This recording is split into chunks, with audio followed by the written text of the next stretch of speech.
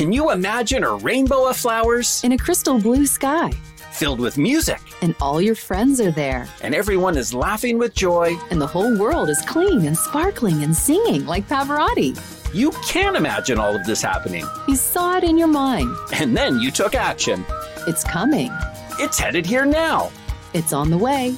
You made these good things happen when you invited 1-800-GOT-JUNK into your world. We make junk disappear. All you have to do is point. Don't let junk drag you down. Put on your wings and fly. Invite us to your house. We'll only be there a few minutes. You are going to be so happy you did this. We come to any home or apartment, workplace or job site. We're industrial strength magicians. All you have to do is point. Call 1-800-GOT-JUNK. Or visit 1-800-GOT-JUNK.com.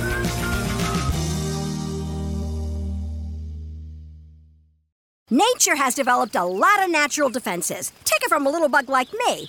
I've pretty much seen them all. Porcupines got quills, snakes got venom, and me, I got camouflage. Nature's always finding ways to support life, like elderberries. Nature's Way extracted the best of the berry, tossed in vitamin C and D and zinc, and put them into a yummy immune-supporting gummy. Nature's Way Sambucus Gummies. Powerful immune support inspired by nature. Nature's Way. Millions of despairing men, women, and little children, victims of a system that makes men torture and imprison innocent people. You cannot shake hands with a clenched fist. Produced by a nuclear exchange would be carried by wind and water and soil and seed to the far corners of the kingdom of God, the kingdom of heaven. It's one small step for man, one giant leap for mankind. We're not saying that planet Earth is coming to an end. We're saying that planet Earth is about to be refurbished, spaded under, and have another chance to serve as a garden for another civilization. Most of the people in here are just your reflections. They're your mistakes. 1776 will commence again if you try to take our firearms. 1 million of the planet's 8 million species are threatened. You are what you repeatedly do. Therefore, excellence ought to be a habit, not an act. Your lives and the credibility of the United Nations is at stake. Epstein didn't kill himself. The reason this is such an interesting time is not only because we're on the threshold of the end of this civilization. They're trying to take you out with bullshit. The experience of the past 2 years has proven beyond doubt that no nation can appease the Nazis. To those who can hear me, I say, do not despair. The misery that is now upon us is but the passing of greed, the bitterness of men who fear the way of human progress. The hate of men will pass, and dictators die, and the power they took from the people will return to the people. And so long as men die, liberty will never perish. In the language of the U.S. Department of Defense, these are unidentified aerial phenomena. Roswell's a very interesting place with a lot of people that would like to know what's going on. There is very compelling evidence that we may not be alone. This is the Garden of Doom.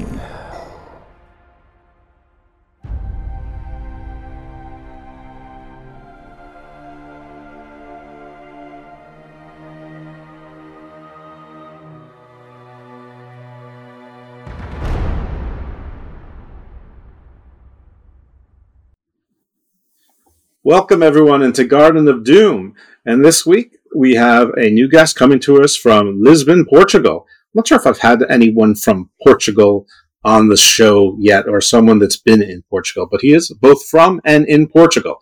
This is Ricardo Calvario.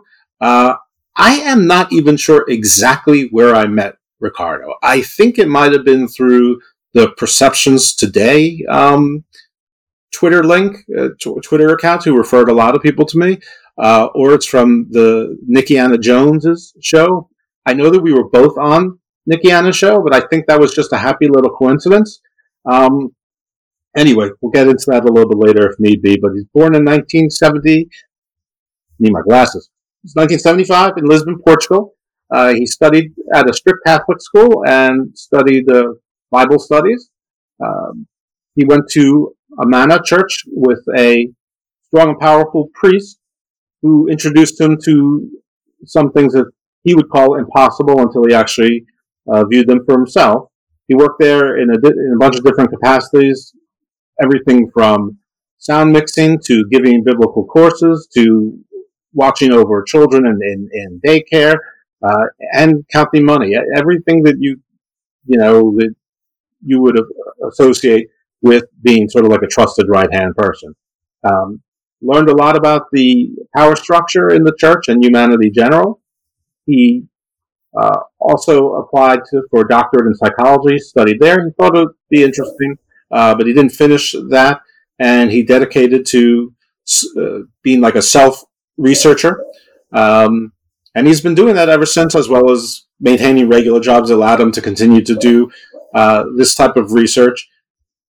And basically, he studies cosmology and anything that, sort of like this show, anything that makes him curious. And sort of like this show, he's curious about a lot of things, and his writings are extensive. If any of you follow him on Twitter, and if you don't, you should, he provides writings, not just his own, but others. He shares books and writes and everything. I actually had to sort of figure out what to pare this show down to, because there's almost nothing that he doesn't write upon that couldn't fit into the Garden of Doom milieu or genre, if we even have a genre, into our jungle, so to speak.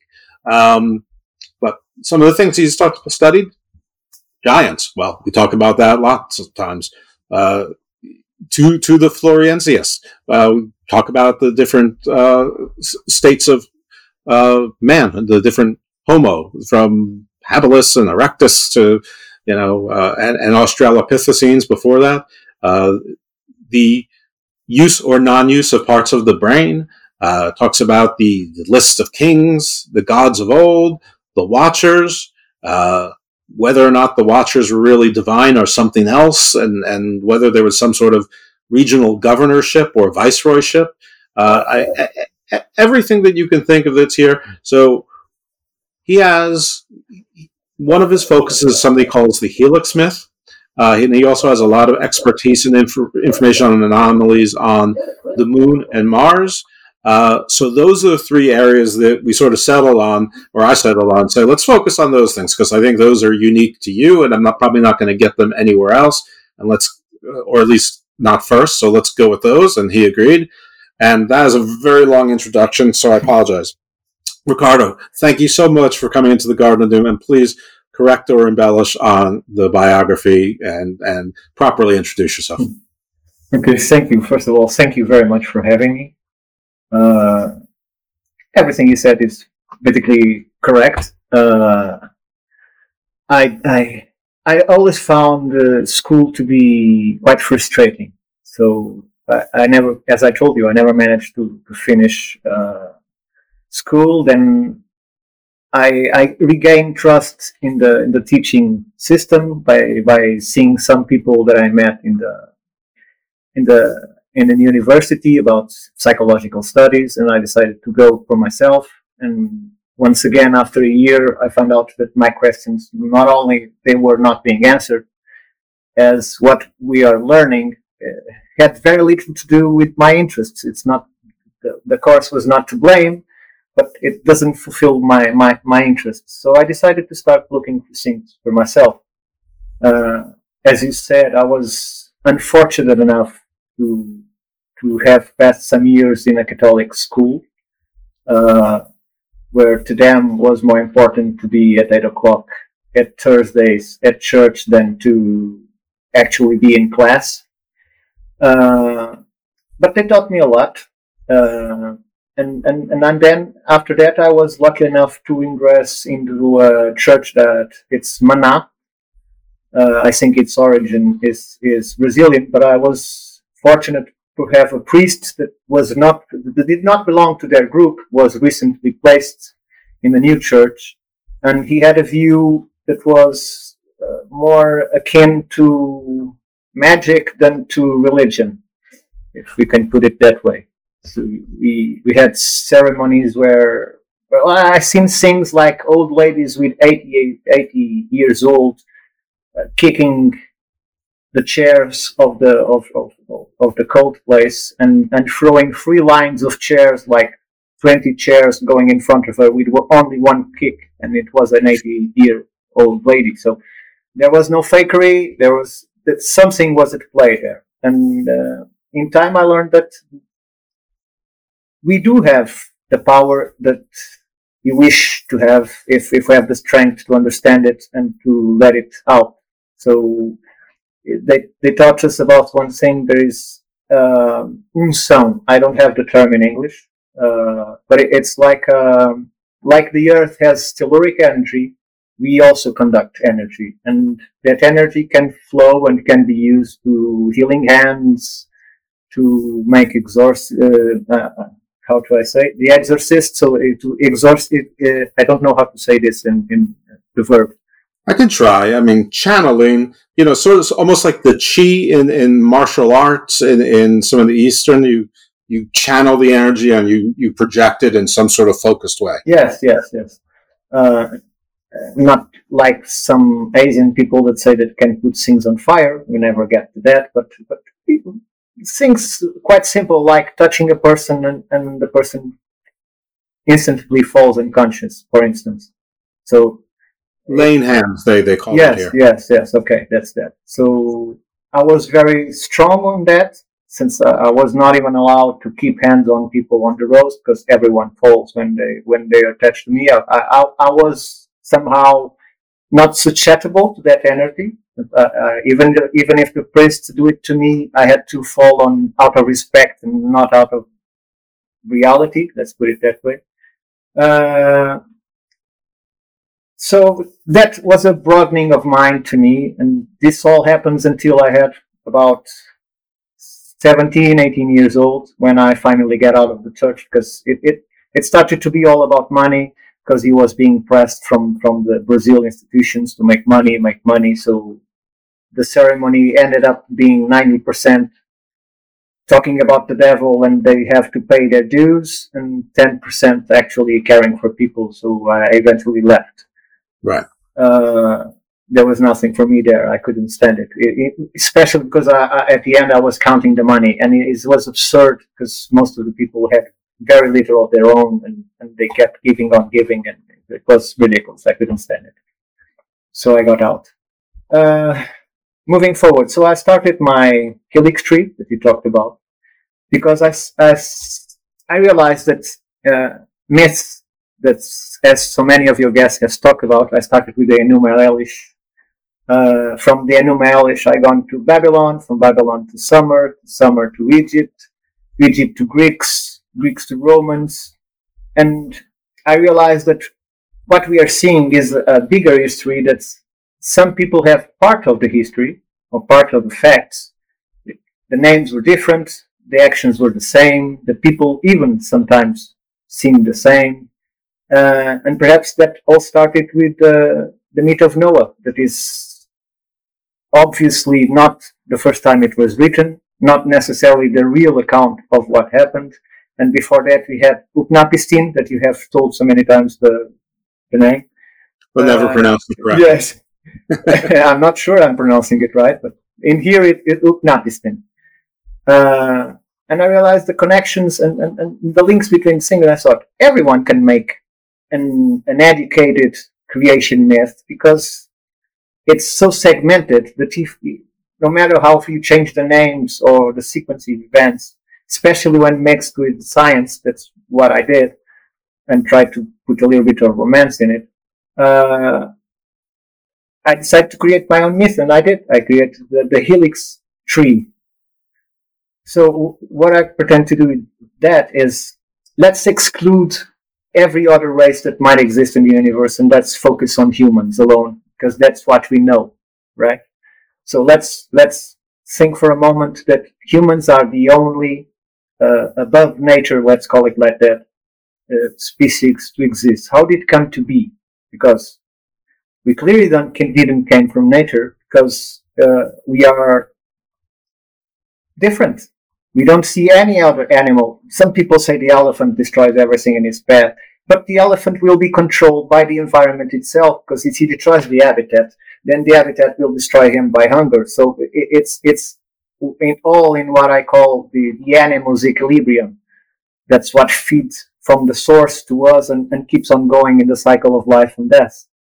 Because we are the only species that can somehow destroy itself beyond the parameters that the environment or nature would allow normally. We have exceeded the balance. Exactly.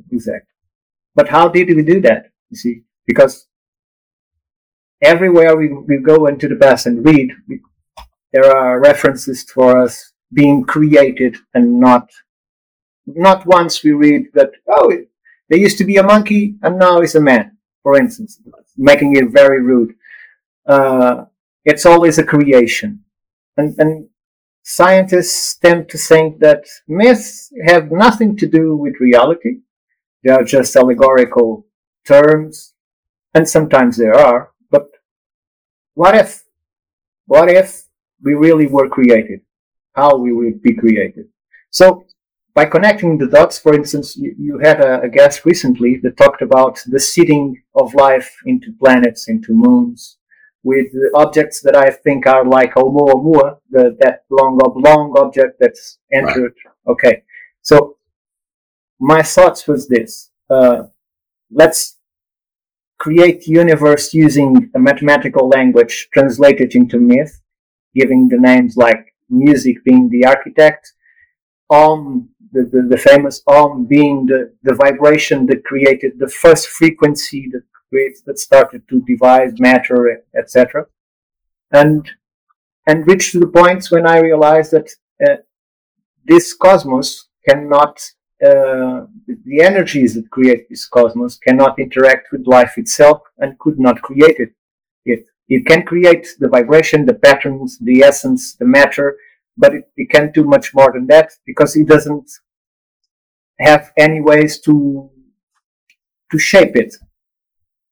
See, when you have you can pass electricity for a cable, but you can't make a drawing or become a solid state, for instance. You need something beyond that. So I imagined a species that they created being like us, being half spiritual and half material. I imagined a species that was half ethereal and half physical. That those are the pelf that eventually would train what we so many times heard about the watchers, the shepherds, and those would be the only high advanced creatures with physical bodies but spiritual nature. And those beings would be placed in galaxies, one species by galaxy, and they would be the ones that after the seed, how should I say it? The seeding of the planets by those objects that were the I can't remember the name right now. Sorry. Architect. No, it's the seeding probes that are launched by the from the tree levels, from the tree of life itself. They're from thousands, millions of those probes that fell into planets. Sometimes it combines with the essence of the planet, sometimes it doesn't. And the shepherds would be the ones that would manage life, to make sure that the animals' equilibrium continues. There is no unbalance. They would be the ones with access to the things we call about the gates.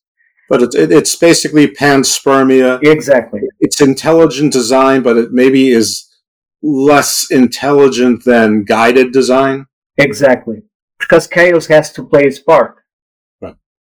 So, when the planet was seeded, these races would form colonies in each solar system, for instance, and control that system at a distance and could go back and forward through the gates. Oh, I'm terribly sorry. Now I know what music you like. Oh, I'm terribly sorry. I didn't shut this off. I'm terribly sorry. That's okay. So unprofessional. What music is that? Oh, this is a song from the game The Witcher 3. Okay. I'm not sure the name, but it's played by a traditional band from the eastern part of the world with traditional instruments, and because I do love traditional music. Yeah, it sounded like it might be from India or something. Anyway, I stray, but want to see if I can learn something just from a little spontaneous moment there. But yeah, so it's it doesn't sound entirely different than the Anunnaki, I suppose, except for the gold mining. Oh, they do play a part in it, because my characters, one of them is the one that will give name to the Anunnaki, and it's part of the story. The name doesn't come by chance, because this person was son of Anu and son of Aki. Right. And when they were cast out from their galaxy, they fled away, and this is how the moon enters into the play, because this race of shepherds that we're talking about, they were so efficient, so they dedicated themselves to technology. They were so efficient that they managed to settle their galaxy much faster than they expected. So they have Anu and Aki are their actual gods. They are actual gods, exactly. Yes, I think from both Sumerian and Babylonic. Yes, but also isn't there an Anu in Indian mythology? Yes, there is. Yes, there is. So yeah, and I believe even going older is it gets harder and harder to verify. But I think Manu was the first man, but I think there was an Anu.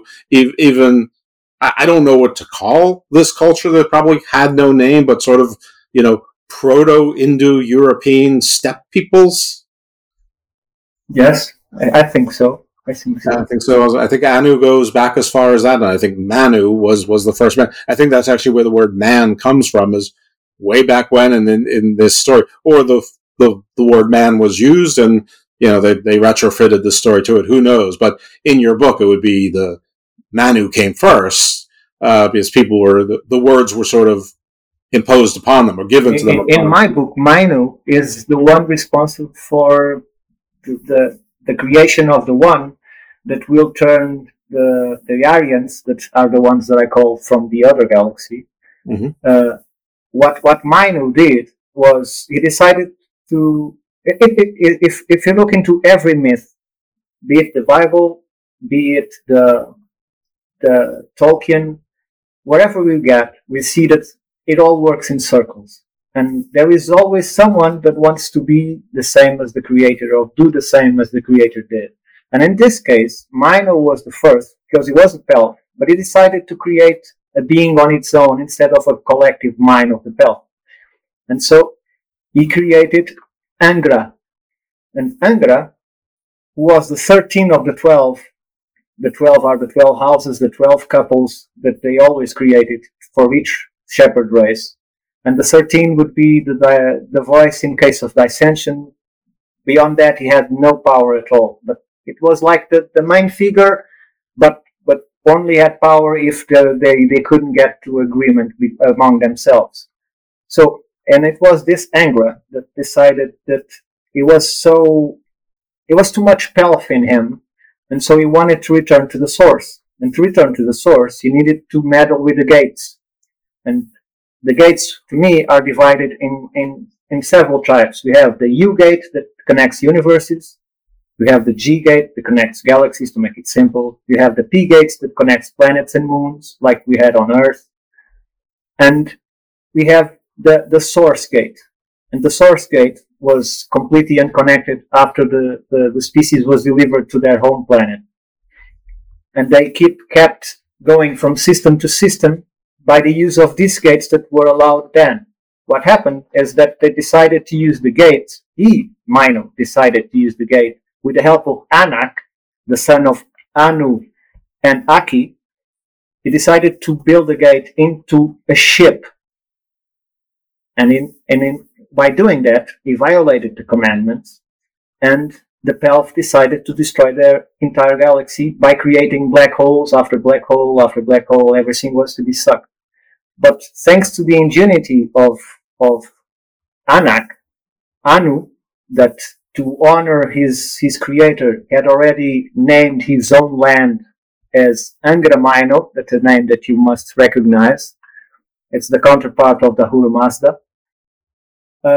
He decided he decided to put the ship, the gate into the ship and try to go to the source. But he was kept from doing that because of all the black holes that start appearing. And to make the story short, in their escape, they used the power of one of the black gates to power the gate inside the ship, upgrade it from a G level to S level to a G level, and they emerge right here on our solar system. And by emerging on our solar system, they emerged from the gate that was on the planet Phaeton, that was the planet between planet Earth and planet Mars, that today is the asteroid field that we have. So when the ship emerged from the planet Phaeton, the explosion damaged the very city where the Syrians, that were the shepherds of our system, were settled in Mars, in the place that Richard Hoagland so much talked about. There is Sidonia, where we find the face, the DNM pyramid, all the geometry that we find out that can't be by accident. And as I usually say, coincidence takes planning. So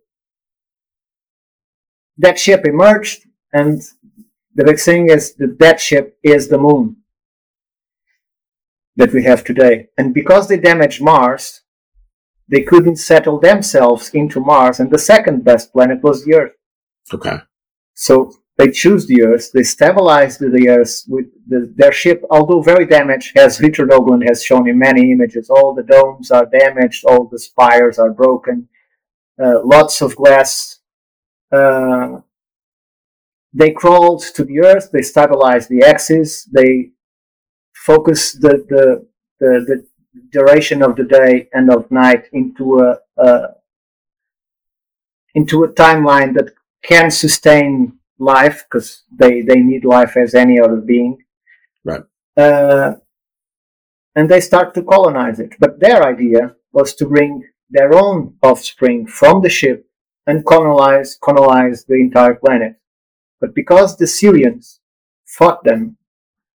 Can you imagine a rainbow of flowers? In a crystal blue sky. Filled with music. And all your friends are there. And everyone is laughing with joy. And the whole world is clean and sparkling and singing like Pavarotti. Put on your wings and fly. Invite us to your house. We'll only be there a few minutes. Our clean and shiny trucks haul away your distractions. And leave your home sparkling with joy. All you have to do is point.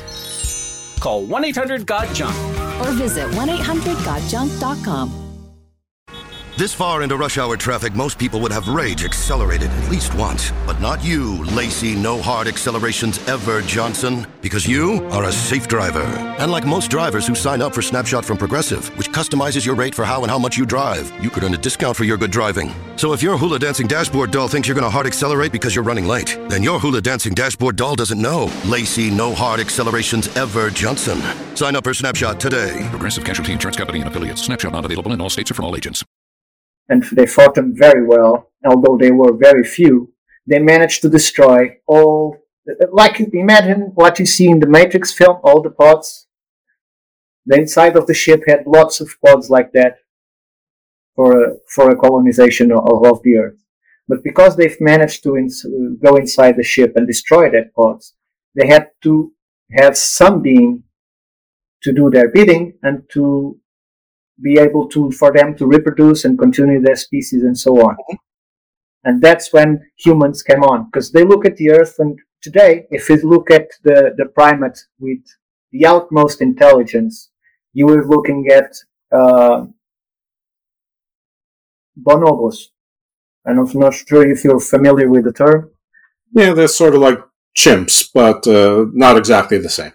A bonobo is an animal that likes to walk upright, that, like Marianne, a very kind lady that was the only one to work with them, showed they can play computers, they can solve riddles, they can cook, they can make fire.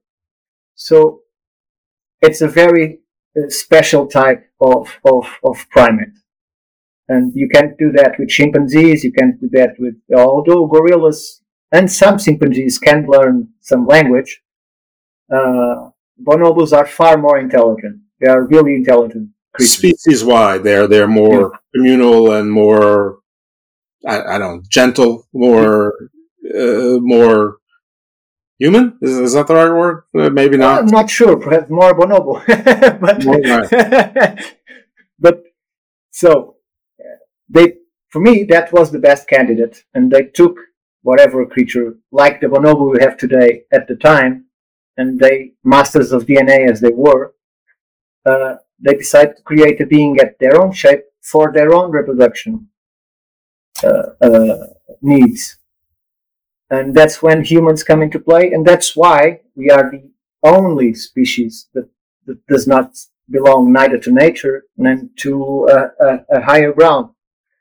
So that's why we have in the record, we find, for instance, the old age of the kings that are already from the period when the gods retreat, because we find before that we have the War of the Gods, that was the final war between the Syrians and the Aryans, that we have focus in India, we have focus in the Sahara Desert, where we see large areas all filled with glass, for instance.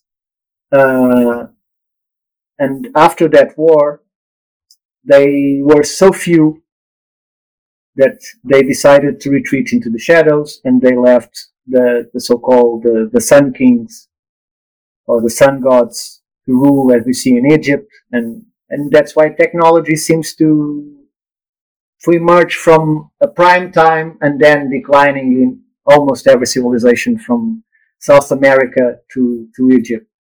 It's something that archaeologists still they do try to say, oh, they built 2 pyramids before that one, and they were not so well accomplished.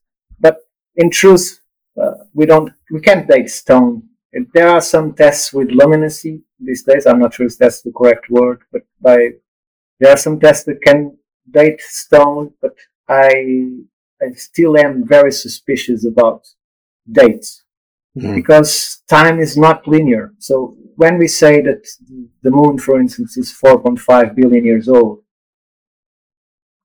we are thinking in our measure of time. But time is something that is not linear. It can go faster, it can go slower, and those that live in it,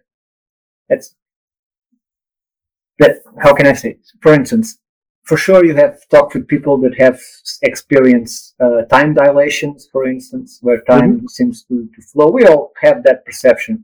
Right. And that doesn't break the time for other people, for instance. Right? So our true self, not our brains, but our true self has ways to dilate or to shrunk that time, for instance, with anxiety, or to dilate it because of joy or because of deep immersion into something. So time is not linear to me. So saying that the Earth, the moon has 4.5 billion years old does not mean it's actually 4.5 billion years old. That's why life follows the same rule. That's why I think that, for instance, after the destruction of the dinosaurs, that they say 65 million years ago, there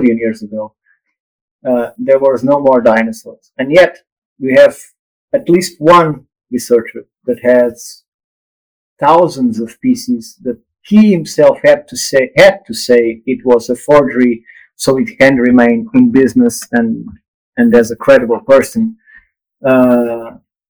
When they all depict people and dinosaurs, like Triceratops, the one with the tall neck, Brontosaurus,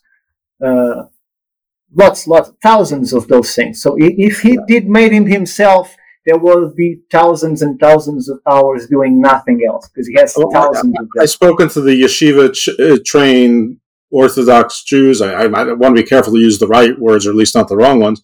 But yeah, they point to those pictures, and I believe that there were also depictions in, I think maybe it was Cambodia, and Angkor Wat. Is that might be right? Where there? Yes, there is one in Cambodia. Yes, there is one. Yeah. Yeah. But there's definitely stuff like, and to some of the things you were saying, I mean, I didn't realize this, and I'm not sure exactly how correct I am. I'm just sort of like parroting what I've heard from people who I assume know something. But carbon dating can only go back 50,000 years, and with geology, they look more to layers than necessarily measuring the rocks themselves. It might be the type of rock, but they're usually looking for some sort of other signal in there. Like if there was, for instance, people know when the fire in Rome was, when Nero burned Rome. So they see the layer of ash and they know that's around 64 AD. And, they see layers where there were certain components, where there's a condensed layer between two different layers of rock, and they know that was when, an asteroid hit, and so there was a certain type of, ash layer around, or they find the ash layer, like an inch and a half thick between two layers of rock, and then they go back and measure and they go, well, this has this kind of element and this kind of element, and this element doesn't form naturally on the Earth, and so we posit that was a giant meteor strike, in such and such, and that explains why this happens. It's, sometimes the science is evolving, obviously, but sometimes they're finding things and retrofitting them into theories. And there is quite a bit of controversy into the dating of things, but one thing's for sure is that everything keeps getting older. I mean, even in the time that you and I have cyber known each other, and we spoke once before, like through a Zoom or Skype or something like that, but even in the time we've known each other, things have gotten older. I mean, I think that when we, first met, there was no Karahan Tepe. There is now. There was only Gobekli Tepe. But 20 years ago or 25 years ago, there was no Gobekli Tepe. I mean, everyone assumed that the Sumeria was the most ancient of civilizations, and turns out, nope, probably not even close. And, then there's Harappan, which is, older, and they're finding stuff in the water, and it's very hard to date anything that's in the water. But yeah, I mean, but what I want to ask you in your book, and again, you have said it's fiction, but you're trying to use science and mythology and mythos and logos to put together, a historical fiction, but something that would meet with a timeline. So in your book, what year was it, using our years, around that this sort of seeding started taking place? Because I wonder if it parallels with Bruce Fenton's hypothesis.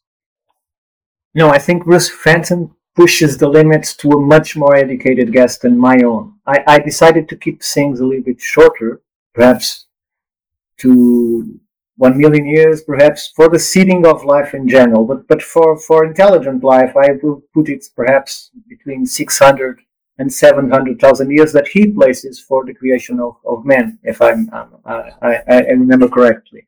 He sort of puts between 780,000 BCE, whatever. I mean, these 2023 years hardly matters in that scope of things.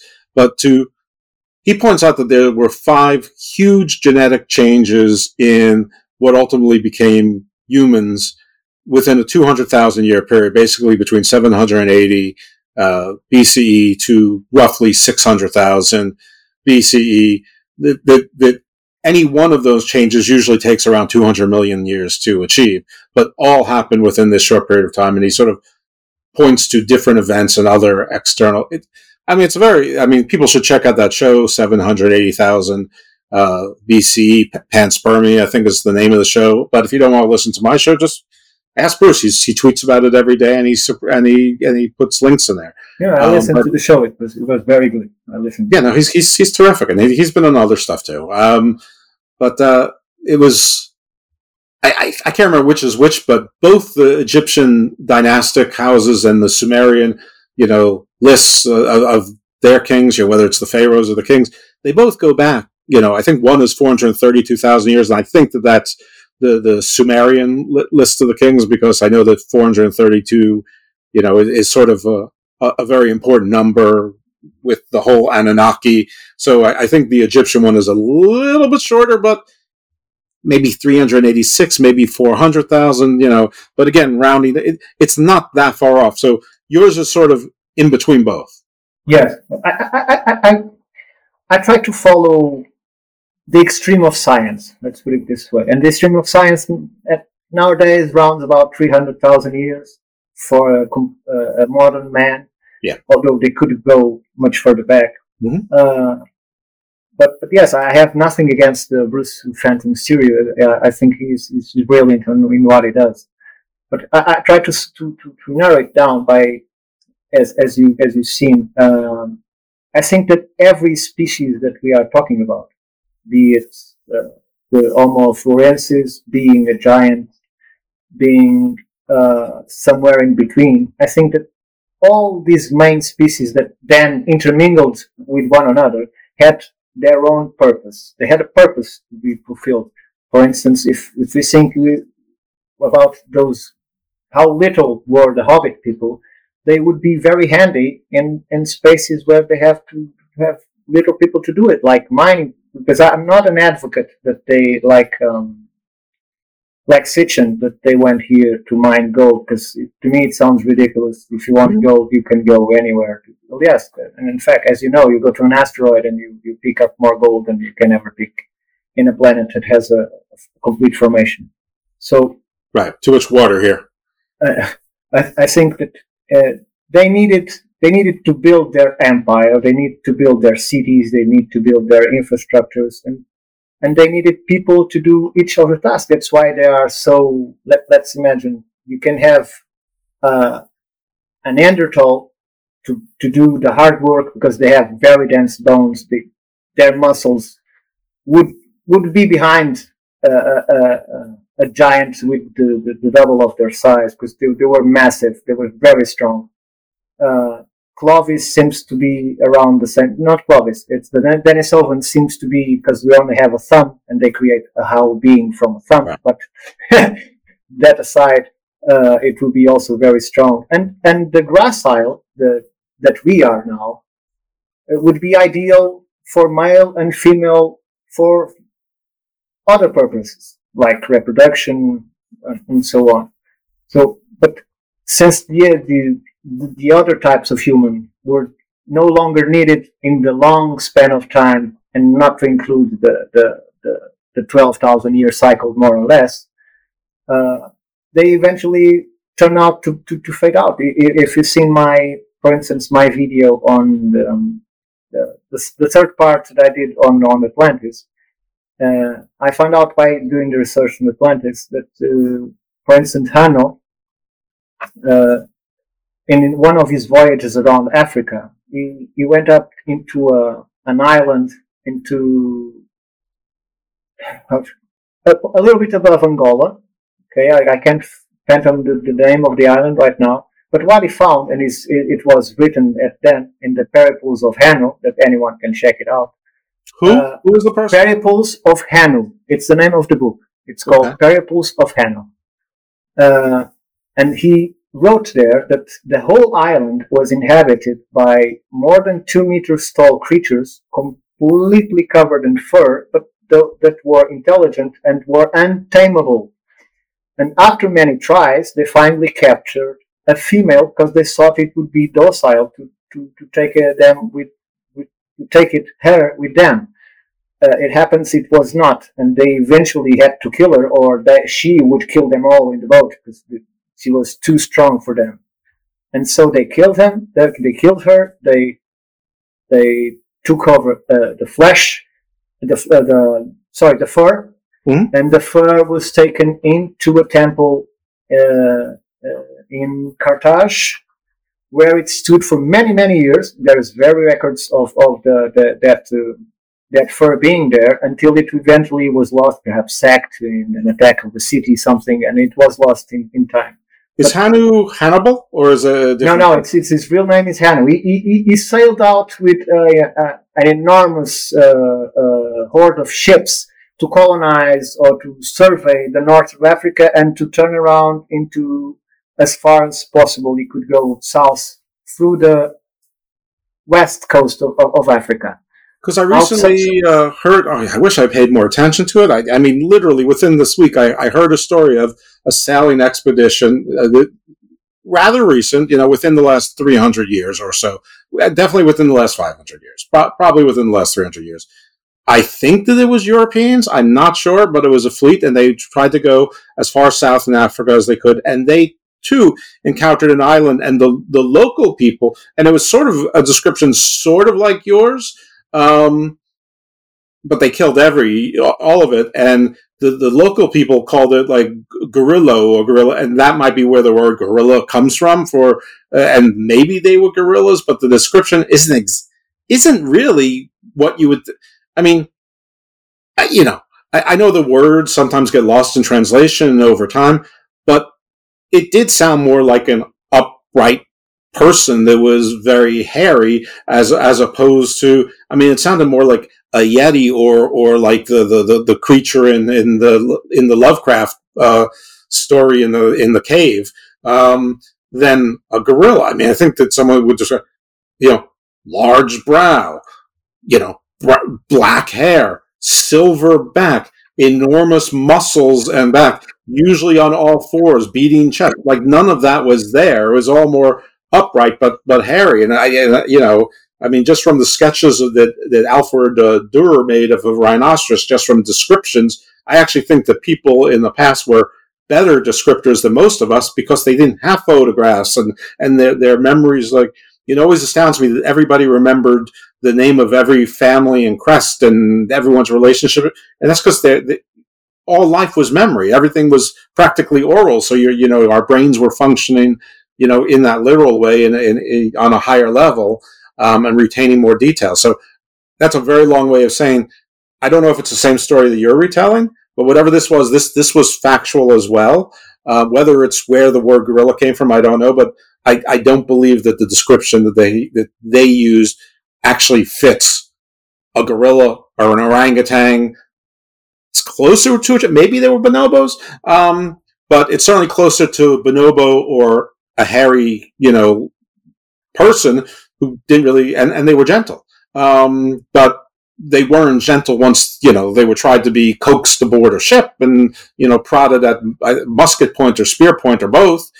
Then some of them got, defensive, but I mean, why wouldn't you? But they didn't start that way. So I'm wondering if it's the same thing, and if yours was within the last, handful of centuries. Oh, I can tell you exactly when it went. No, I cannot because I don't have it here. No, I don't have it here. But the Pericles of Hanu is. Well, where was Hanu from? Carthage.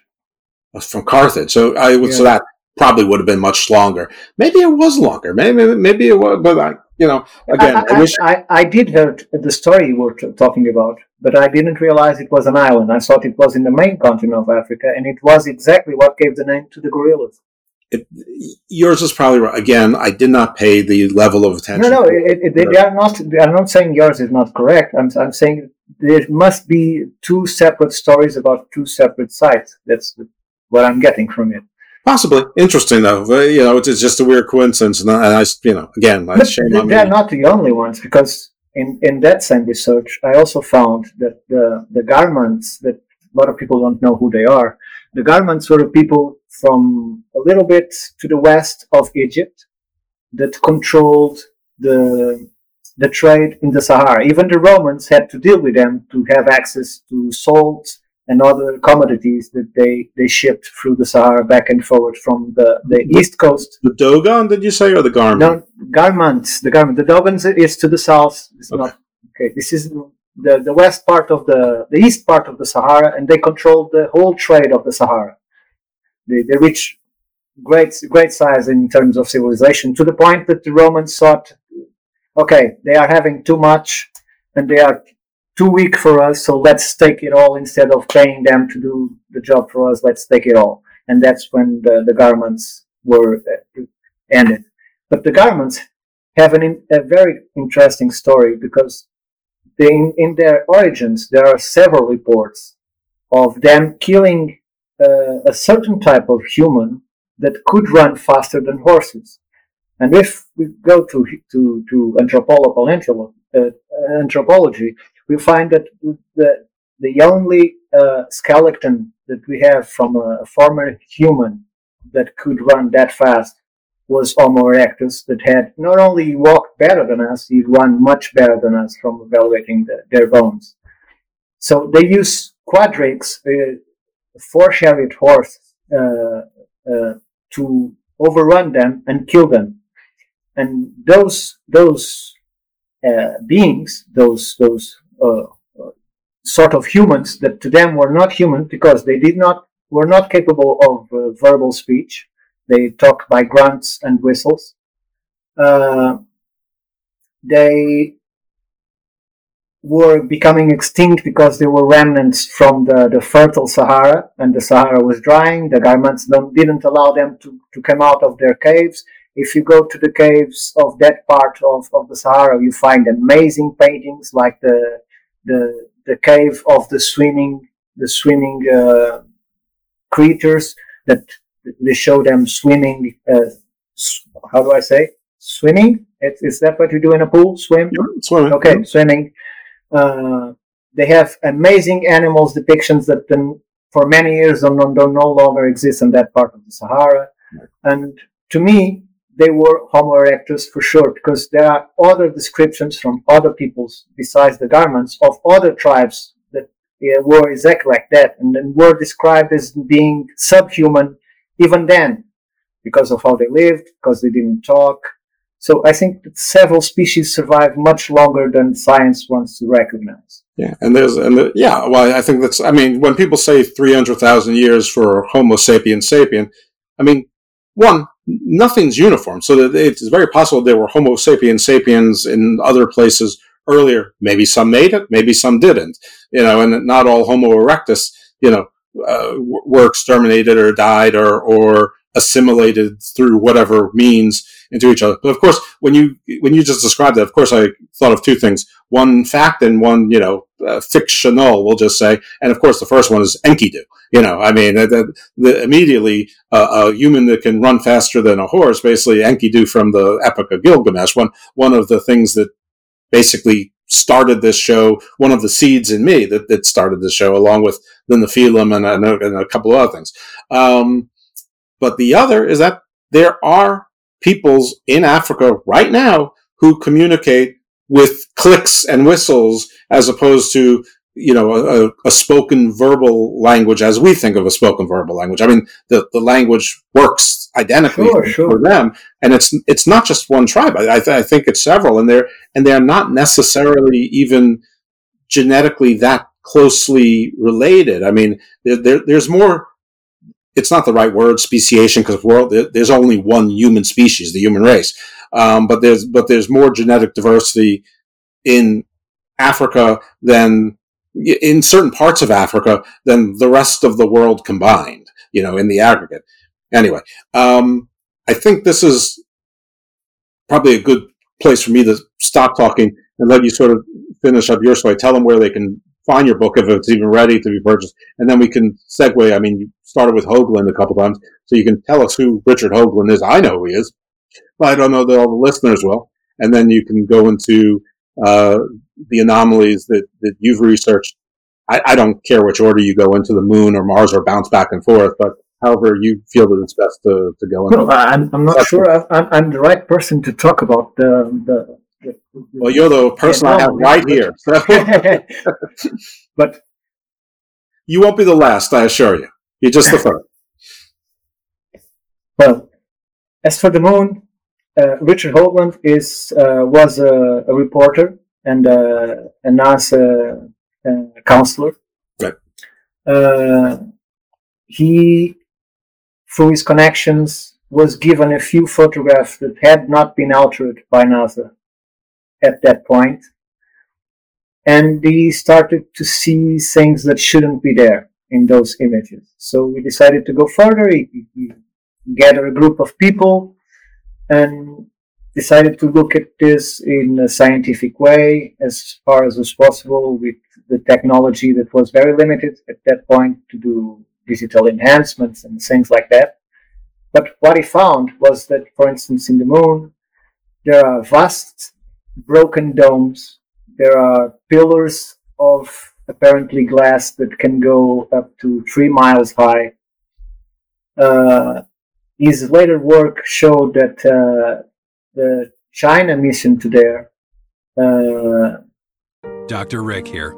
If you find yourself getting particular about where you get the weather, you may be turning into your parents. Looks like it might rain. Let's see what Corey from Channel 2 has to say. He's something else. I like him better than Harris from Channel 5. You could just look up the weather on your phone. I like Corey from Channel 2. Progressive can't help you from becoming your parents, but we can help you compare rates on home insurance with Home Quote Explorer. Progressive Casualty Insurance Company, affiliates, and third-party insurers. Comparison rates not available in all states or situations. Prices vary based on how you buy. We're recording this Progressive commercial on a real boat to let people know that when you bundle your home, boat, and other vehicles... What was that, Flo? Progressive saves you money, Jamie. Why are we doing this on a boat? We were going for authenticity. We're going to the city? Authenticity. You mean Atlantic City? But we're not in the Atlantic. Are we? Bundle your home and other vehicles with Progressive. Progressive Casualty Insurance Company, affiliates, and other insurers. Discount not available in all states or situations. Showed him that what he saw in the NASA footage was replicated in the footage obtained by the Chinese vehicles and robots. And to him it makes sense, because if the moon is all covered in silica is an excellent material to create glass. So we are completely outside my history now. We are only looking at science now. And since glass is easy to make when you have silica in abundance, like sand that was predicted to be on the moon, right? Glass would be very easy to use, and more. Most people don't know, but glass, when it's made in oxygen deprived environment, is harder than steel. So in the vacuum of space, creating glass makes it so strong you can make everything out of glass, and that's what he found. He found the pillars were made of glass, the domes surrounding it were completely made of glass. No need for beams of some type of carbon or steel or whatever metal. Everything to him was made of glass. On Mars, he found something completely different. In Mars, he found out more like an Egyptian civilization. He found a place like Sidonia, where we have a 5-pointed pyramid. We have a face that the first image, to me, the face is the most curious thing, because it was something that the scientific community could not deny from the image. But they said, okay, we got to take another picture with the sun in another angle, and then we'll decide if the face is really there or isn't. And what happened was, then they took the second image, they found out that it didn't change the image at all. The face remained there. So they had to use a big name to come out and say that the face was nothing but a trick of light and shadow, as it was being mentioned before. And that name, of course, could only be Carl Sagan. And Carl Sagan was the voice used to say, no, this image, this isn't the face at all, it's just tricks and light and shadow. And it's just, in his words, it's just a quite unusual mountain or something like hill, unusual hill, something like that. Right. Well, Carl Sagan had done things like that in the past, like he did to Immanuel Velikovsky, that he destroyed publicly. I love Carl Sagan because he was my first instructor with the book Cosmos, that I had 2 volumes, one illustrated and the other not. That's why I learned a lot from him, but I also recognized that he had a part to play, like other people have now. That one will not say names, but the briefcase is passed on from people to people. They always have someone very high that when he speaks, it's the law, and he said that, so we don't talk anything more about it. No, since I can't tell you much more about the Mars, I have something more to say about the moon. And this is what I found out. We think the moon has a gravity surface factor compared to Earth of 16.6%. And we think the moon is completely devoid of atmosphere. So it's nearly vacuum condition. Right.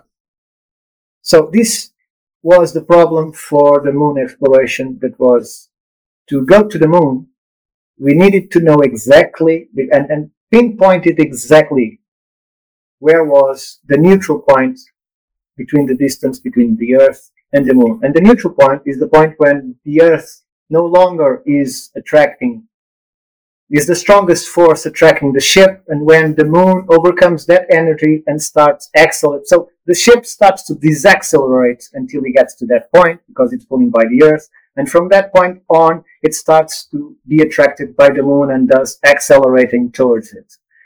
So what they expect was that point was at about 23,000 miles, which is 19 moon radius, something like that.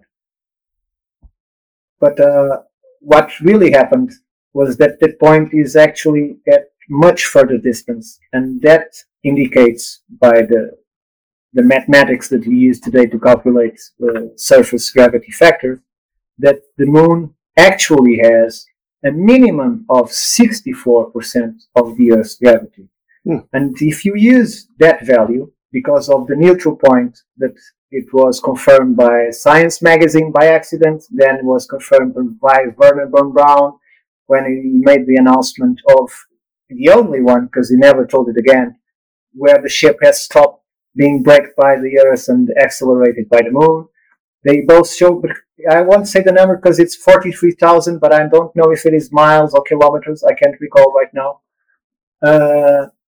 But it gives a new value for the gravity of the moon of a minimum of 64%. Now, when you use that value and think that the moon was much closer to the Earth in the past, because the Earth is moving away 3 centimeters, and that doesn't mean that it only moves 3 centimeters a year. It could be much faster or slower in the past. We don't know. We have an answer to how could, for instance, giant animals live on Earth. Because if we put a brontosaurus now on Earth, most science will tell you that it overcomes a physical limit and the animal would plastered itself on the ground because it's too heavy for the support it has.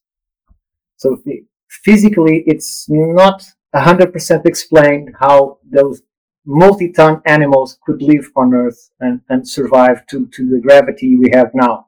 But if we placed a much closer moon with 64% of minimal gravity, it will have an impact on Earth's gravity that it will reduce it to the point where not only those animals could live, like we see giant insects that couldn't fly anywhere away. Besides that, you can see that how our ancestors, and I'm not saying ancestors to the younger dryas, I'm talking about ancestors that go way beyond, perhaps 2, 3, 4 cycles behind or even more in time. When you see those gigantic boulders, how could they lift and move and place precisely such large boulders? And I'm not talking about the large boulders of the Great Pyramid, for instance. I'm talking about large boulders like you find in Peru, in Japan, that are so big that still today, there is no crane that could lift it unless we have to do. Of course, we eventually would end doing it because we connect very cranes, we create a new system, and we eventually would be able to do it with the technology we have today. But we'll take months to place something like that precisely with our technology. Right. And if we place a much closer moon with that gravity factor, what we found that those stones were not hard to move. They were much lighter than, and if you apply it to the giants that you talk so much, and that I also enjoyed so much, their strength combined with the much weaker gravity would be able to create those megaliths with much ease that we can see it today. Furthermore, that gravity also created some anomalies to what we are told about, for instance, the moon landings, because they tested with the dust we are talking about the moon. If the moon was a vacuum, we couldn't see the dust coming out in rooster tails from the wheels or the prints from the boots, because they tested on Earth. They placed a steel ball, they dropped it from the height into a dust fine particle like we find on the moon. And what happens is the ball sinks on the dust, impacts and sinks on the dust. But if you place it in the near vacuum conditions, the dust gets so compacted because they have no air particles between the dust that it forms a crust. And when the same ball fall on that surface. The ball bounced on the top and stayed on top without deforming the dust, the same dust we had before. So, obviously, the moon cannot be in a near vacuum conditions. Furthermore, the 64% gravity factor also shows that the moon is not devoid of an atmosphere. Moreover, where the moon landings were faked or done, no matter, the places where they said they went were all in valleys where that same atmosphere would be denser because of the pressure to the earth in valley areas. So this are many things to confirm this. Like, for instance, when we see the astronauts move on the moon, and we have one famous astronaut, the attempt to make a miraculous jump,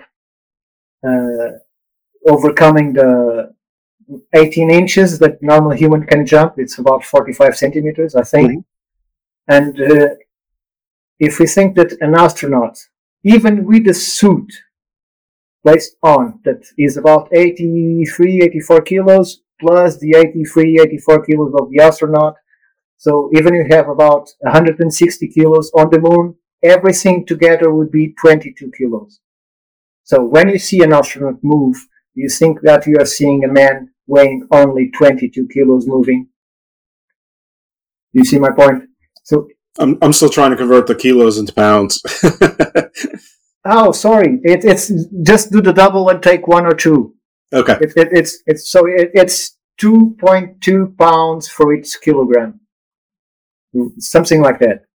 So the pounds would be basically 350 pounds suit and person, and then but they move more like a 45 pounds. Even if it is 50 pounds, it didn't get to 50 pounds. So an athlete like an astronaut weighing 50 pounds, even if the suit was limiting some of the movement, and the images. So I can't remember the name of the astronaut now. The attempt to do the jump, because you see the media were expecting great things from the astronauts. There were articles saying they would do backflips. There were articles saying that if they kick a ball with a bat, it will go to a distance of seven stadiums. They said if they used they used how do you call the bat from golf? Golf, yeah. The drivers they hit golf. If they hit the ball of golf, the ball will go over the horizon, but the astronauts will be able to do backflips and will go up ropes with their arms only. All this is written in the literature of the times. And when they get there, what we have is astronauts that could not do the tasks that were scheduled for them to do, and for what? For exhaustion. They couldn't do it because they were exhausted. If you go and see the records, each mission that was failed by the astronauts, 80 to 90% of the times it was due to exhaustion. They couldn't cope with the weight of the suit and of themselves, because if you think of 64% gravity, even with them with the backpack, that most researchers think that the weight of the backpack was not real. The 160 pounds, sorry. The 160 pounds of the suit was not real, because they had to double it so they could justify why the astronauts were moving so little in those conditions. So there are several things that show that the moon is not what you think it is, for sure. That's why I don't think it's so far-fetched to think that the moon is not a planet at all. It's artificial. It's placed, some dismiss it, but it's the 5th largest moon around the 5th largest planet. It has a precise orbit. It helps the planet in the best angle of axis. It gives it 4 seasons, and it remains as something mythical to all races. From now we lost our respect for the moon completely, but if we go back a few hundreds of thousands of years, we see that the moon was as mystical as anything in nature, as thunder, as wind. Just like a lot of the things that were venerated in the past, it seems to have been demonized. The moon is associated with witches and werewolves and sort of the demonization of women, where, when it comes to, menstrual cycles. I don't know a better way to say it. But, I mean, some of the things about the moon you're saying are exactly right. And just to add on some of them, and I just saw something on this too, and this one I paid attention to, which is probably why I was paying less attention to the other stars trying to relay, because I knew that we were going to talk about the moon. One, science doesn't really know where the moon came from. There's a theory, and they state the theory as if it's fact at this point, but they don't really know. And this is rather recent, but basically at some point 4.5 million years ago, or some period like that, maybe 4.3 million years ago, when the Earth was still a big molten blob, basically, that a Mars-like object struck Earth, and some of the ejecta from the core, which was hardening, ultimately became the moon. That the moon is unusually large for a moon around a planet of our size. The moon's orbit is almost completely circular, which is very unusual. Most orbits are more elliptical, like our own orbit is. That because of its size, it absolutely not just keeps the tides, but the reason it keeps the tides in the four seasons is because its gravity stabilizes our wobble. And our wobble in our daily rotation and all rotations and movement is part of why we have seasons and tides and things like that. But the control of the wobble, the slight bulging, is what distinguishes us from a lot of, when I say Earth, from a lot of other planets. For instance, Uranus basically orbits sideways. If you took it from a normal, from a north, south, east, west perspective of ours, but its wobble is like a Weeble wobble, but it doesn't fall down. But it's extreme. Ours is not particularly extreme. The moon is, I think it's exactly 40 times or 400 times the distance from moon to sun, and it's also 1/40th of the distance of the size of the sun, so that it appears in the sky to be the same size as the sun, which is why we can have total eclipses, which apparently is also very rare. And there's other thing. It's also apparently very resonant. Like if you do like a stomp, like if you had like a jackhammer type of, like, you'd have almost like a bell effect on it, which science has posited that it's because it's so dry that there's not water in its core, that it's sort of porous, so that you are sort of going into almost like a giant sponge, a hard sponge, so that everything echoes and echoes and echoes like caverns. Whereas the Earth, it's more solid, and then there's molten, and there's so much water to absorb it.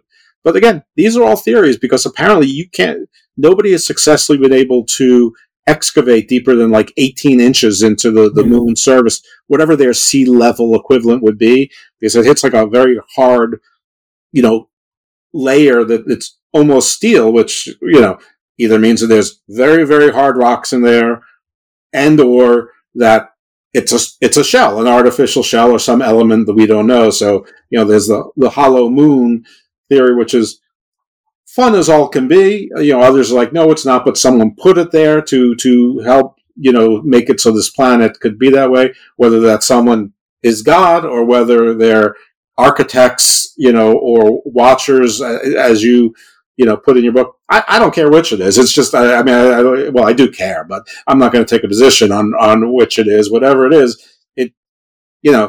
the odds are literally astronomical. Now, someone could say, well, duh, Jeff, it's in space, so of course it's astronomical. So even if there's astronomical odds, it's going to happen. And here it is. And the only reason we think it's unusual is because, well, it's here. It's us. It's ours. So, we are that exception to the rule. Again, whether that was done by the grace or idea of God or something else, again, whatever my position, it doesn't matter because I don't know any better than anybody else does. But there's so many anomalies to the moon, and then also on the surface, as you mentioned, there's anomalies, and then you've also went into a lot more detail than I ever knew about the astronauts and the physics and the gravity. I'm having Constance Briggs. I apologize to her if she's listening to this. I can't recall her full name right now, but I have her scheduled for late in July to talk about the moon. And the moon is her thing, so she will know all of this stuff, and it's going to be so cool. And hopefully, I can either get from her or a referral, or she knows stuff on Mars to get into that, because that's fun too. But I actually think the moon is more interesting than Mars is, except for the fact that on Mars there are these structures that, taken by photograph and observation, look like they're, I'm going to say man-made, but, made by some sentient creature, gigantic architecture. And I don't think what a lot of people realize, that while certain things on Mars are huge, like Olympus Mons is far larger than any mountain we have on Earth, Mars is actually much smaller than Earth. Actually, Mars is closer to the size of the moon. Mars, I think, is about the fourth of the size of Earth, and the moon, I think, is like a sixth of the size of Earth, something like that. In relation to what I said about the moon, I just want to say that the actual, the current day theory says that it rips apart, not from the core, because if it was from the core, the moon would have high iron content, and the moon has no iron content. Right. Yeah. So they say it was apart from the from the Pacific Ocean, where we would found the Easter Islands, and from the gigantic area of the Pacific Ocean, right, that was ripped apart and then reformed. That's why it has so many ripples in that area. And that's the explanation they have right now. But one thing that is really important for people to understand is that science has suffered for many years from one thing, that is power corrupts, and absolute power corrupts absolutely. And science has so many times been the voice of reason, or the voice of certainty, that we forget that what they have told us are not facts, are theories, are ideas that are accepted, not necessarily proven. And this happens in so many areas that we give science credit for, and not realize that they are not talking about certainties. They are only talking about what they accept of the moment, and not from a proven point of view, but from their perspective and their educated guess. That doesn't make it real. So, well, right. I mean, the thing about science is that people sometimes ignore the word that comes after a lot of things they say, which is theory. And and people say, well, science says this. Yeah, it's a theory. Now they think that they might think some theories are more likely than others, or some that are almost certain, but it's still the word theory is not used accidentally. But that, and these are all theories. And yet, yes, I don't want to, there's a lot of, I understand what you're saying, and I hear that a lot. And the question I want to ask you, because I've never been able to find a satisfactory answer for myself. And, we're all sort of a victim of, where we were raised, what our education was, whether we spent too much time watching, TV shows as opposed to reading books and studying or whatever. But what do you think is the motivation for the powers that be, whomever the powers that be are, to stifle science? Because, I mean, I would understand that if it was like, the church was running everything, and, they didn't want people to flee from God. But if it was science that was trying to run everything, you'd think that they would want everyone to flee from God, to come to, basically the Vulcan side of logic. I find it very hard to believe that anyone is actually in control, because I've been in too many, boards, homeowners associations, condo associations, pool clubs, any kind of you put any 10 or 12 people together, and you're going to get factions by day 3. So what do you surmise? What's your theory on what is the motivation from sort of hiding what is known truths from us? Well, I think there are various explanations. One of them, the simplest one, and is almost undeniable, is economic. If you remember, because I'm not that much younger than you are, and we used in here we call it diskettes. I don't know how it was called there. It was the disks that we inserted in the computer, the square disks that we insert. Floppy disks, okay. And they invented the CDs. And the CDs were kept in warehouses full of them for months to years. Why? Because there were still floppy disks to be sold. Mm-hmm. And they had to accomplish a certain degree of waste material. And until that point was reached, we couldn't get the technology. So there are lots of technologies that are taken from the public for economical reasons. So what we can see now is probably what was developed 10 years ago or 5 years ago. And unless it's something they can make a lot of money with, they will release it very slowly. As for the powers that be, well, my thoughts are this. I think that whoever is in control at this point is very worried on how to remain in control after the... Progressive presents an ad from Mom. When you bundle your home and auto insurance with Progressive, bundle, that's a cute word. What? Read it again? Okay. When you bundle your home and auto insurance with Progressive, you get round-the-clock protection. Oh, that's darn good. Because once my older sister Dottie, her basement flooded. Get round-the-clock protection when you bundle and save with Progressive. It's easier than getting your mom to make this radio ad. Progressive Casualty Insurance Company, affiliates, and other insurers. Discount not available in all states or situations. Dr. Rick here. If you find yourself getting particular about where you get the weather, you may be turning into your parents. Looks like it might rain. Let's see what Corey from Channel 2 has to say. He's something else. I like him better than Harris from Channel 5. You could just look up the weather on your phone. I like Corey from Channel 2. Progressive can't help you from becoming your parents, but we can help you compare rates on home insurance with Home Quote Explorer. Progressive Casualty Insurance Company, affiliates, and third-party insurers. Comparison rates not available in all states or situations. Prices vary based on how you buy. Imminent end cycle, be it in 30 years, be it in 50 years, be it in 100 years, be it this end cycle, be it cosmic or human-made, because I also see that possibility. It could be something social, a social reset, a social reorganization, what many people call the globalization, and so on. And I think they are struggling very hard at this point, giving us things like climate emergency. We had COVID. Before that, if you go further back, we had the terrorist attacks that we have in England. Before that, we have the 9/11. Each of these steps was preparing society to a new phase. And technology, that was your question, is used to help people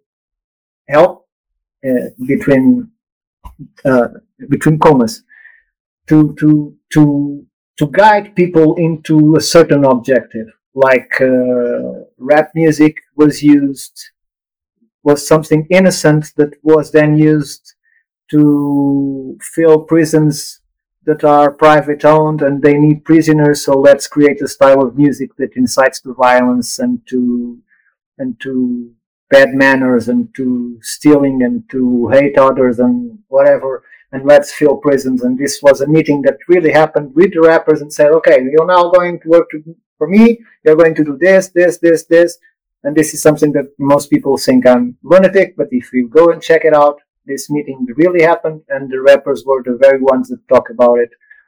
And music is what it is today. Who were the rappers who would talk about it? So if anybody wants, I can't say the names because it's not my area. But I have a friend who knows these things all from heart. But they were the main. It was in the very beginning of rap. It was Well, what about like heavy metal? Was the same thing done 20 years? No, I don't think so. I don't think so. I think that there is lots of genuine people in all areas, even in those that we think they are bad. There are people that are doing that for their own interest, for their own fun, because it's what they like, and that's just a matter of judgment. But there's been lots of music that sort of made people jump. I mean, punk music was all about rebellion, have there's things called death and thrash and liquid. I don't know the difference between any of them. I mean, I don't listen to any of it, but I would think that you have these meetings. Or maybe they just did the experimentation once on rap with a meeting, knew it worked, and never had to have a meeting again. I suppose that's possible as well. But I don't know. I just never heard that before, so I'm interested. No, the control was reversed this way, because these people were getting name in the industry, and what they offered to them and to each one that decided to implant in this world of music after that was, I'm sorry to say these words, but it was drugs and women. So they fill them with money, they fill them with drugs, they fill them with women. And all they had to do is to deliver songs that could eventually incite people to create behaviors like we see today. For instance, in my country, until rap, I didn't see anyone going in the street like they have a deficiency in the hip or a problem with the hands. Because when they speak, they have to move their hands like they are handicapped, or they have to walk in a certain way that they do a certain juggle. And this created this kind of trends, like women now places the front of the shirt inside the trousers. How these things come up? Where these things came from? So there is social conditioning in all areas. And the media and the social media we have today, for instance, I have a friend that says, I don't know why you use Twitter. Twitter is a poison. It's like TikTok. And I say to him, no, it's just what people use it for. Because even in TikTok, I don't get strange things. I want to get things that interest me. In Twitter is the same thing. Eventually there comes one or two people that comes to say hi with different intentions, but we can ignore them with ease.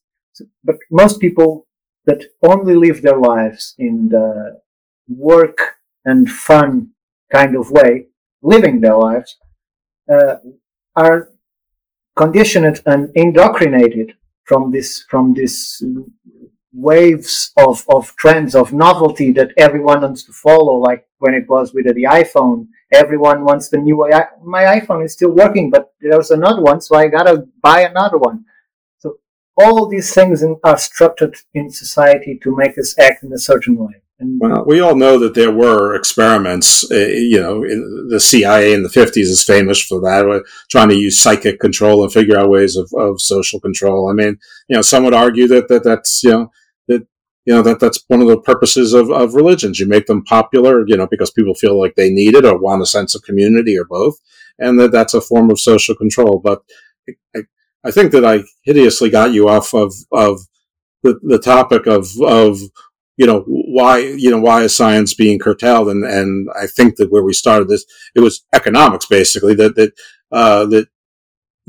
the manufacturers had to get rid of their inventory first, basically, before they started to release the next thing. And by the time the next thing is available, they've already moved on to another technology, but they need to get rid of that inventory as well. I mean, it's almost like, well, you just used iPhone. I just had to get a new iPhone, and basically the gentleman told me, listen, if you get 3 to 5 years out of your battery, you're lucky.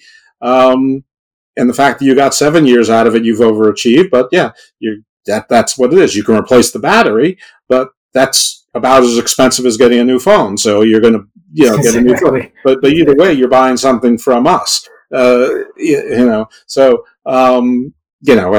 I don't know why he told me all this. I mean, I don't think it's a mystery. I mean, there are appliances from the 1970s that still work, but if you buy a new appliance now, if you get 10 years out of it, that's its lifespan. It's not because our technology we've devolved. It's because they build it not to last for you to get a new one. Exactly. It's made to biodegrade in that period of time. Even the motherboards where the circuits are inserted have a lifespan. It degrades in time, so that material has to be replaced in a few years. So, because after it's like medicine. If they taught physicians to heal people, they would be out of business. They need products that heal this and provoke that, and then they sold the medicine to solve the problem to the disease they created in the first place, and so on and so forward. So economics does have a very important part in technology. But also I think that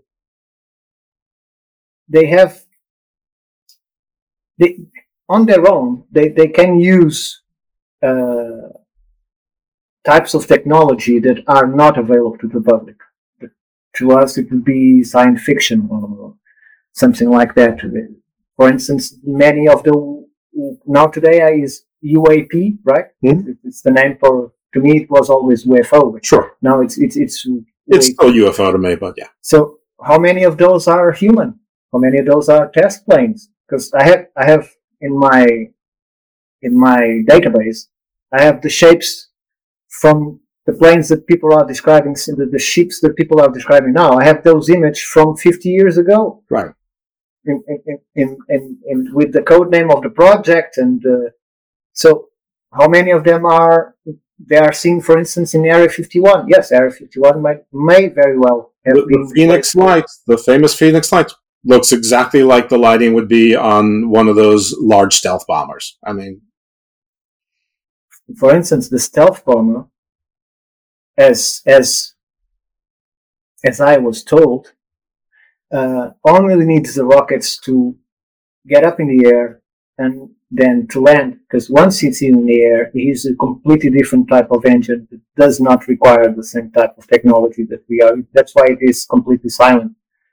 It does not use the rockets. But if it's true or not, I live in a country where there are no B-50, B planes, or whatever they are called, so I can tell. For sure. Well, there's also supposedly a group of shuttles, which are much larger, which can hold human payloads of 300 people. I mean, the shuttles even before the shuttle program was retired, if in fact it's ever been fully retired, I mean, I think maybe 6 to 8 astronauts at a time. And so I've seen some renderings of what those bigger shuttles were, and they have the same basic design as a giant triangle, but even bigger than the stealth bombers, obviously, because you got to hold 300 people for a elongated trip. So all of that, but that's what it is. I mean, I personally believe that anything that has lights is man-made, because if you traveled from even intrastellar, but certainly interstellar, the hell you need headlights for? Your technology is so far. You don't need lights. You have the sensors on your ship. You've got something that takes X-ray, thermal spectrums that we don't and consolidates into images. You don't need lights. I mean, there is another way to look at into it, because imagine that if you have that technology, you can create a field around the ship. Uh-huh. If you can create a field around the ship, you can project into that field, as we are learning to do now. You can project into that field whatever you want. Oh yeah, I absolutely believe that there'd be an energy, that there'd be one large luminescence or a shimmer or something. But the ones that have like lights on, like Close Encounters of the Third Kind, no, they don't need headlights and the red lights so they don't crash into each other. It's just not a thing. It would. I mean but my point is, if you have that technology, wouldn't you disguise your ship as something local? Yeah. I mean, I see your point. Yes, you could, if you didn't want it to be easily detected or whatever. Yeah, I suppose if they were chess players, then yes, in fact, they would to make it something plausible deniability or to sort of fit in. So yeah, from that, yeah, and that would be the only perspective. And then I guess the question is, are they malevolent or are they benevolent, checking on their experiments or scoping us out and not wanting to be too obvious about it? Yes, but if to do that, we have to enter in a field like Corey Good, for instance, that has a galactic council with countless alien races, that has connections with the inner Earth, and that would bring so much complication into our already complicated cosmology.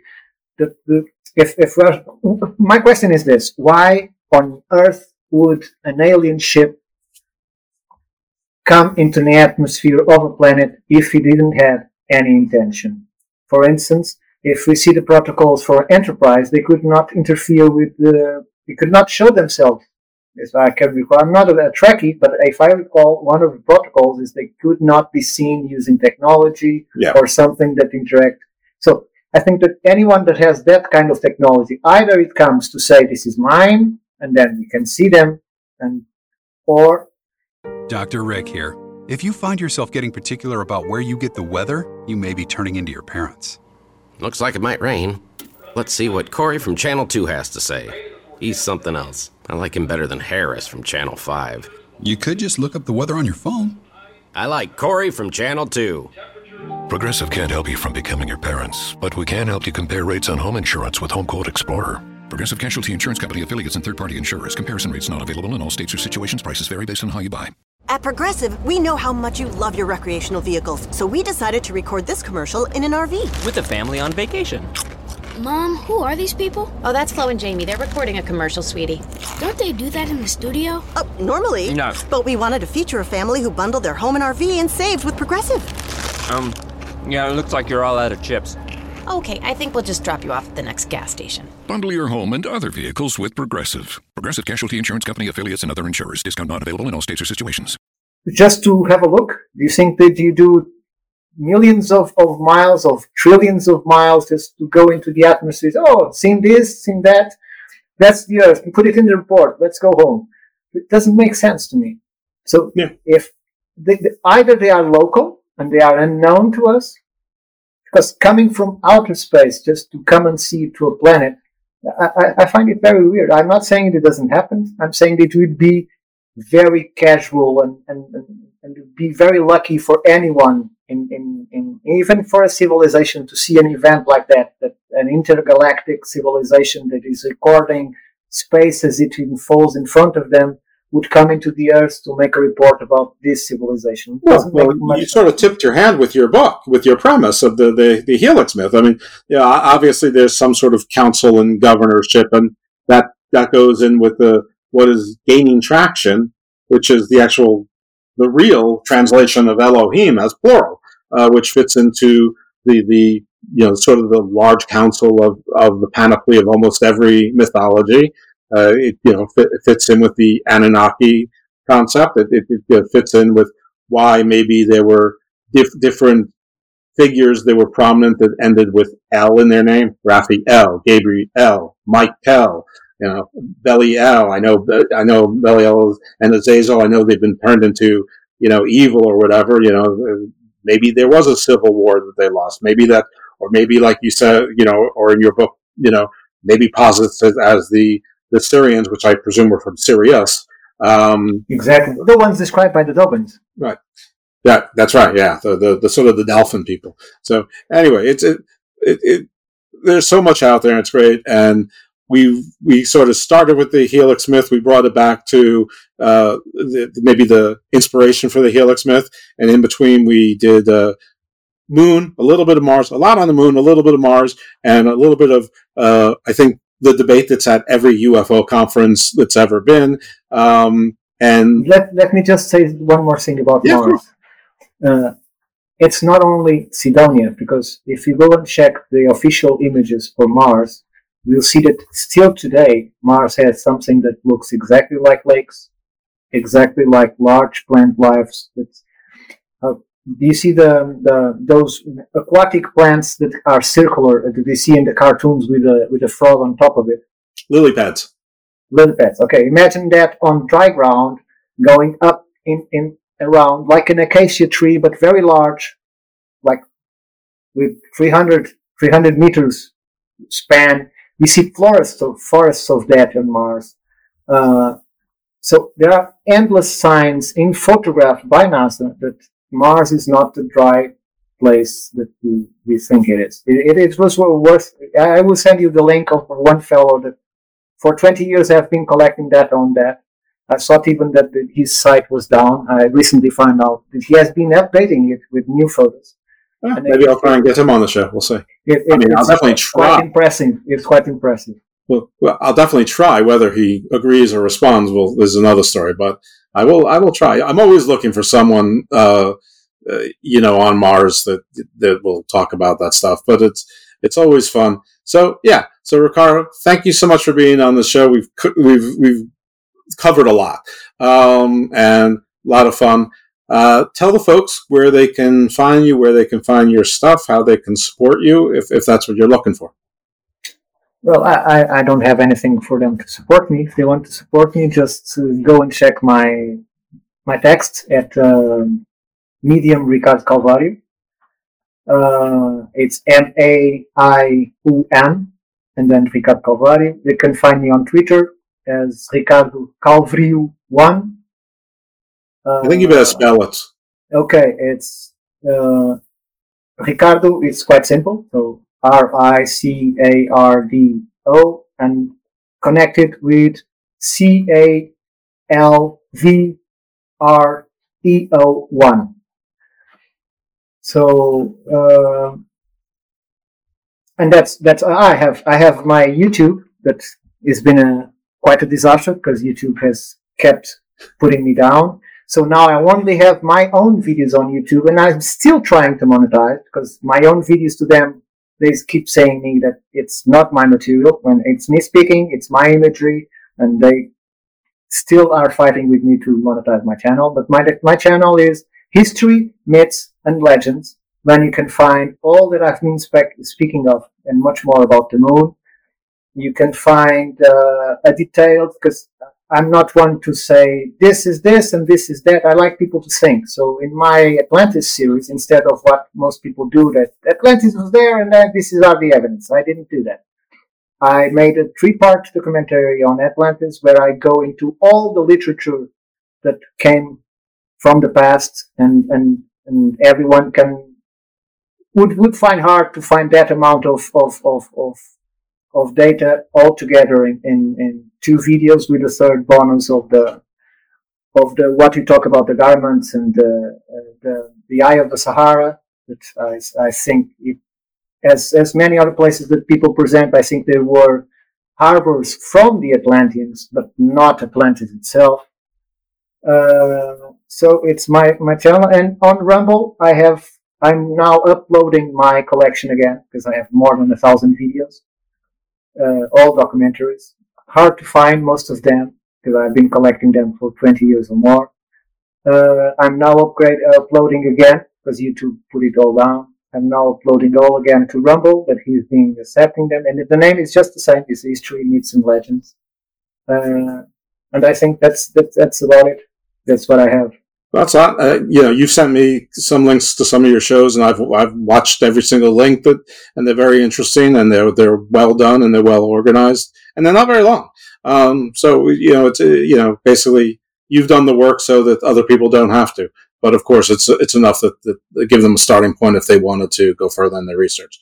So again, I would only think we could add is if anyone that has an interest in knowing Portugal, its sites, and wish to contact me to make a visit to some place like Sintra, where I have to also, you'll find videos about Sintra in my YouTube channel, that I think it's perhaps the largest place of power and place of magic that exists in the world today. That is a place that was entirely built in 80 years. So every tree, everything we see in that mountain was all grown as if Galadriel itself was sprinkling the land, and everything came up because it was the place where all the Masons, Rosicrucians, occultists, when they were banished from Europe, they all concentrated in Sintra. Templars. And, yes, and they as they done before, because Portugal is basically a Templar country. It was founded by Templar. Our kings were given the right to rule by the Templars. So Sintra is one of those places that is, in some points I could say it's hard to breathe. Its energy is so strong because they excavated the whole mountain. They used the underwater levels,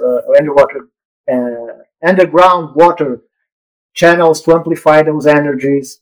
And if anyone wants to come to Portugal and wish for me to give them a guided tour, I never did it, but I think it's a good time for me to start, because my life at this point is the business of the family is going down because of technology. We are going up from publicity in paper to digital publicity, and we deal with physical publicity, and we are sinking right now. So it's a very hard time for me. COVID also destroyed much of it, and so I'm looking for new opportunities and new jobs and whatever. Yeah, that's it. Well, tour guide on a special magical to a place probably not enough people have heard about. So hey, maybe if you come back, the show will be on Sintra, and I guess I've never heard of it before, and you can tell me who Galadriel is, and I mean, it sounds Tolkien-like, so... Galadriel is Tolkien. It sounds familiar.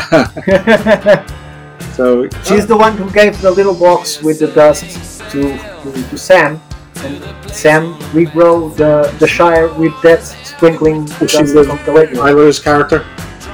Sorry? Does she live Tyler's character in the movie? No. Kate Blanchett's.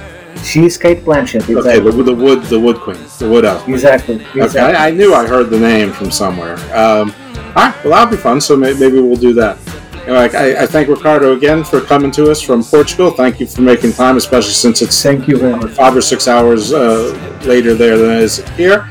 And folks, thanks for listening in. As always, ask for your ratings, your written reviews, 5 stars if you please, and more importantly than anything else, co-equal.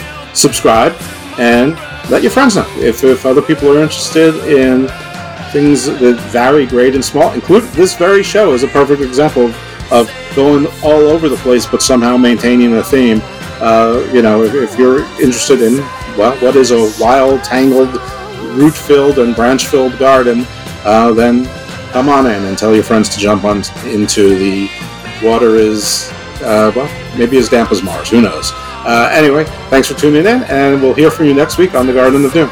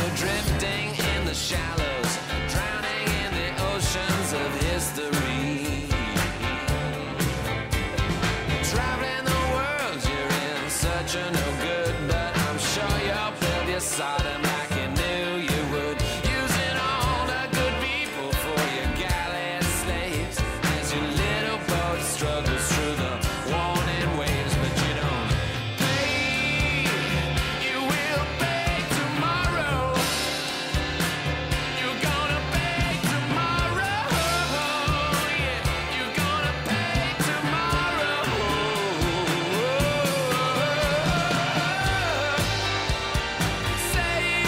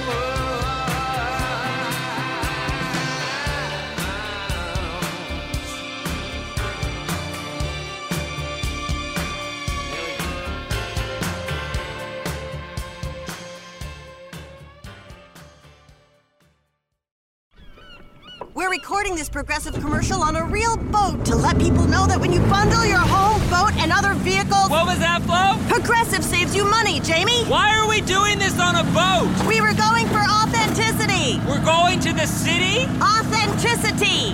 You mean Atlantic City? But we're not in the Atlantic. Are we? Bundle your home and other vehicles with Progressive. Progressive Casualty Insurance Company, affiliates, and other insurers. Discount not available in all states or situations. Progressive presents an ad from Mom. When you bundle your home and auto insurance with Progressive, bundle, that's a cute word. What? Read it again? Okay. When you bundle your home and auto insurance with Progressive, you get round-the-clock protection. Oh, that's darn good. Because once my older sister Dottie, her basement flooded. Get round-the-clock protection when you bundle and save with Progressive. It's easier than getting your mom to make this radio ad. Progressive Casualty Insurance Company, affiliates, and other insurers. Discount not available in all states or situations.